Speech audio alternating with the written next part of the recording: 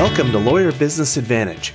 This podcast is dedicated to helping attorneys earn more money, get better clients, and spend more time with family. I'm your host, Alay and founder of law firm Success Group. Smart business guidance for small law firms begins in 3, 2, 1. It's my pleasure to welcome to Lawyer Business Advantage Victoria Collier, the CEO and founder of Quid Pro Quo. Victoria, how are you today? I'm doing great, Alay. Thank you. And it's great to be here. It's awesome to have you on the show. This is a topic that's near and dear to my heart, which is for all you attorney entrepreneurs that are listening, how much is your law firm worth? And I can tell you it's probably not worth what you think it is. So Victoria, would love to hear a little bit about what you do at Quid Pro Quo and how you help answer that question. Sure, absolutely. So after I sold my law firm in 2020, I started Quid Pro Quo because essentially lawyers were reaching out to me. I had been coaching lawyers since 2008, and they were reaching out to me saying, how did you do that? Well, fortunately, when I still had my law firm, I did estate planning, and I had actually become credentialed on exit planning so that I could help my clients who owned their own businesses exit their businesses through their estate planning process. And so I started helping lawyers with selling their practices. But the first step is always valuation. And you're right. People don't know what their firms are worth. Sometimes it's worth much more than they think, and sometimes it's not worth anything. So it's getting to that right number. Yeah. And so, one of the things that attorneys can usually do, and unfortunately, so many attorneys just opt for this route. So if you attorney entrepreneurs are listening, I would strongly suggest that you don't do this. Talk to Victoria, talk to someone else you trust, which is turn the lights off, lock up the door, and retire, right? We don't want to do that because you're leaving money on the table. And Victoria, I didn't know you were an estate planner. So love to talk through this a little bit.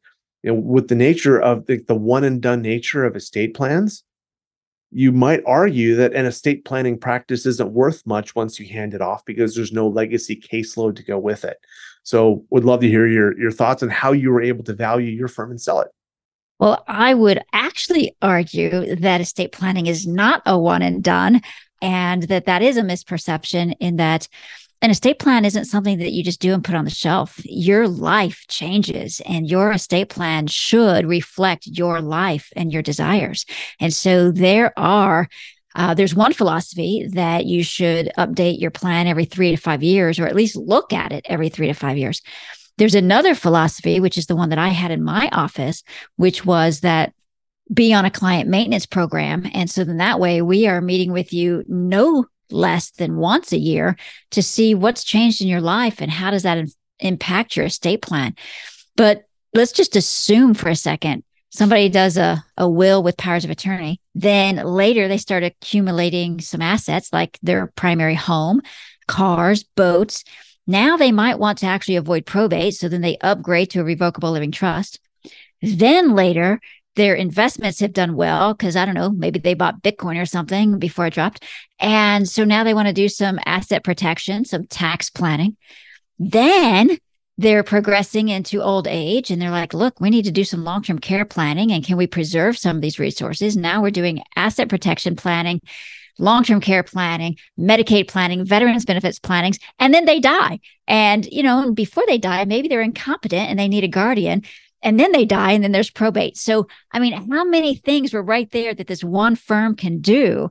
So first and foremost, that's one of the value propositions for an estate planning firm. Love that. To say nothing of trust administration, which is right. the gift that keeps on giving. So that's fantastic. And you laid that out beautifully. So as an attorney, if I'm looking to find out how my firm is worth, what are some things I should be looking at within my firm that would tell me that maybe it's worth more or less than I think it might be? Right. So there are certainly tangible assets that you can create within your firm that's above and beyond the revenue, because that's what everybody wants to look at. And, what I would advise people not to do is just bank your value on your gross or net income. There's so many other factors that bring value. So those assets are and can be your database list. And just having one can bring some value, but how you use it brings even greater value if you touch your database list on a regular basis through either emails or newsletters or seminars or phone calls. And so be in touch with the people on your list. So database list, then there's your phone number. If you have data that can show that your phone is ringing off the hook every day, every month, then that's predictable revenue because they're not calling to sell you something. They're calling to buy something.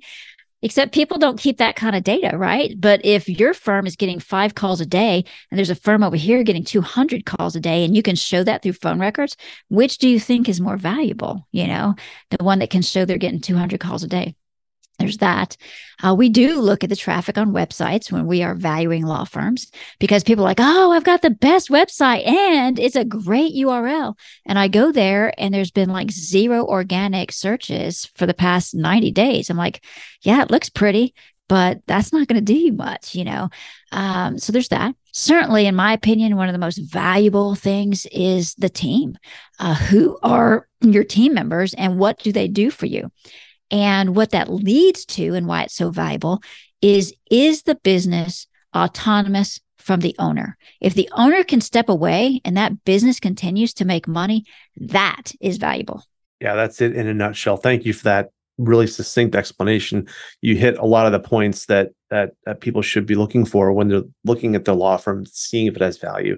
So I've got a couple of quick questions for you. First question is, how do you sell a firm? Like, who's going to buy it and how do you find the buyers? Right.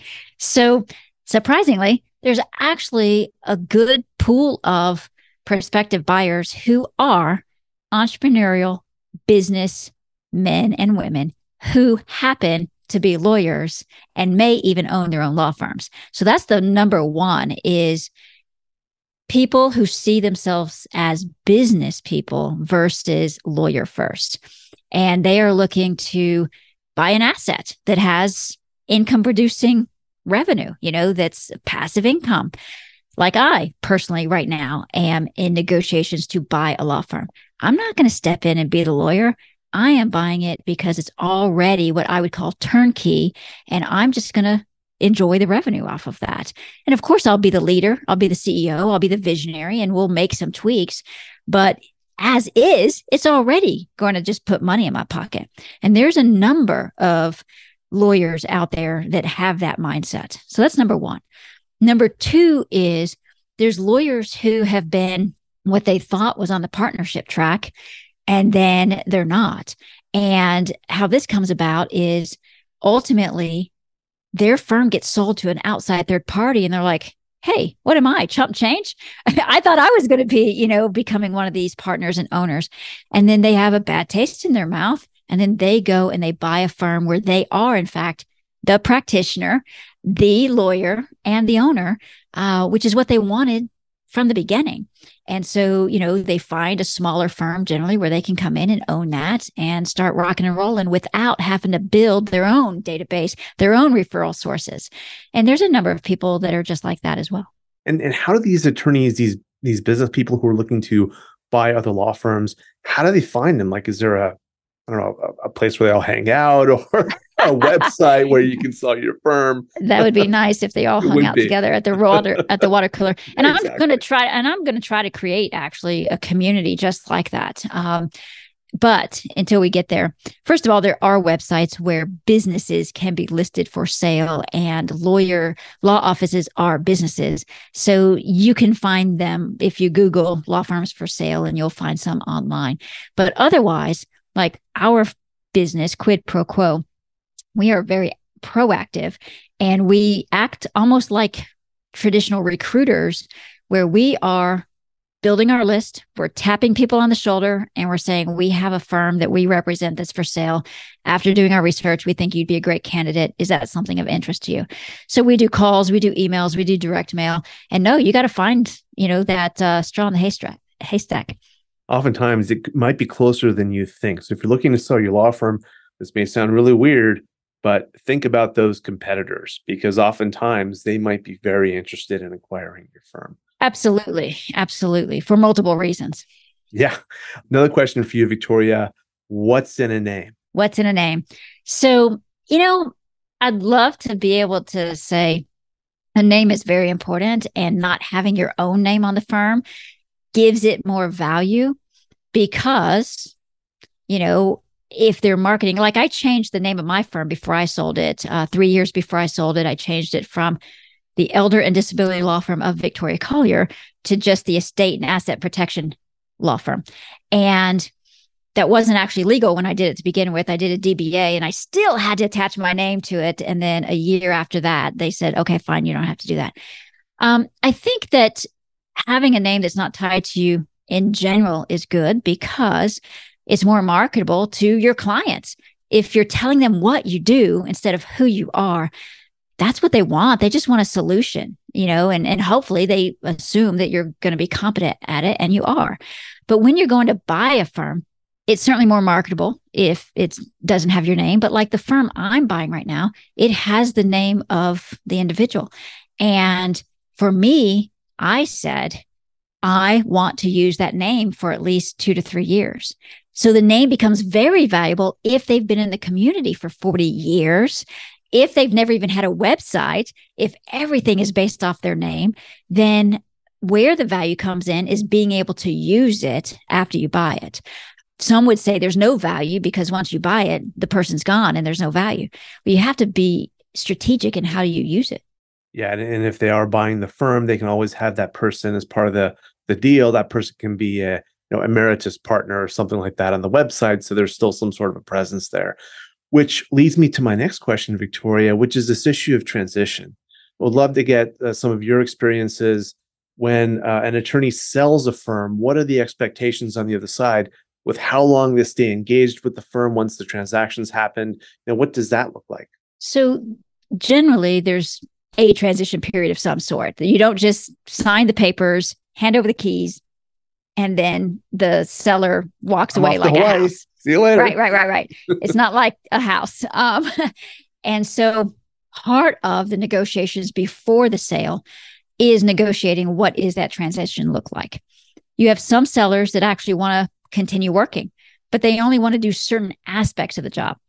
There's some buyers that want the person there indefinitely for whatever reason. And so it's finding that middle ground. And what are the tasks? How long am I to do the tasks? And am I being compensated separately for that? Or is that part of the purchase price? Those are all things that have to be negotiated before the actual closing. And then at the closing, you're just carrying out the contractual terms that you've come up with, whatever that is. And tell us a little bit about quid pro quo. Like, what's your sweet spot as far as attorneys who are looking to sell? So our sweet spot is a law firm that, I'm just going to say the pie in the sky law firm is one that's making between $750 to $3 million. They are net profiting at least 30%. They have at least one associate, a receptionist, and a office manager, legal admin type. And the owner has about a year left before they want to completely exit. And they understand the value of their firm, and they're not unreasonable in that. And that they have systematization. They have a website. They have marketable assets that a buyer would want to buy. Fantastic. That, by the way, is the exact same sweet spot as Law Firm Success Group, my coaching practice as well. So that's great to hear that we're so closely aligned. And about how far in advance before they want to get out should an owner reach out to you? So that really depends on the makeup of their firm and how quickly they want to get out. Because one of the things we have to assess is, do they really want to get out, or are they just burned out? Because sometimes they're just burned out, but they really have no vision of what their life after law looks like. And if they have no vision of what their life after law looks like, it doesn't matter how quickly you want to get out, you're going to subconsciously sabotage any sale, offer, opportunity that comes along. And that's not good for anybody. And so we have to determine that at first. And so then we do a valuation. And in that valuation, we can assess and we determine where are the areas that could be improved. And then we ask the seller, do you have the emotional capacity to do what it takes to improve some of these areas? Some of them will say yes. How long will it take? Some of them will say, I just can't do anything. Sell it now. And then we call that a fire sale, which means that it doesn't matter what the value is, you're going to get less than that because they just need to get rid of it. But if they've got the time and they've got the emotional bandwidth, then we may improve in some areas, which means the value could improve. And for some people, when they get the valuation, they're like, oh, well, I needed more than that. Well, how much longer are you willing to stick around so we can get you there? So I would say at a minimum, they should approach someone like me for a valuation at least a year to 3 years prior to actually wanting to exit. And let's say they wanted to actually get more and they were willing to work with you to focus on some key areas of their firm to enable them to do that. What does that look like as far as working with you to improve their firm goes? Right. So I do private coaching in the areas that have been identified in the valuation in order to increase the value in those areas. And so that's a monthly coaching program that generally is designed to be for 12 months. Awesome. Love it. And Victoria, what are you looking forward to with regards to quid pro quo over the next year or so? So we have just been in business since February of 2021, and we already have a staff of 8, and we see the need. And so my goal is to be able to continue to serve that need.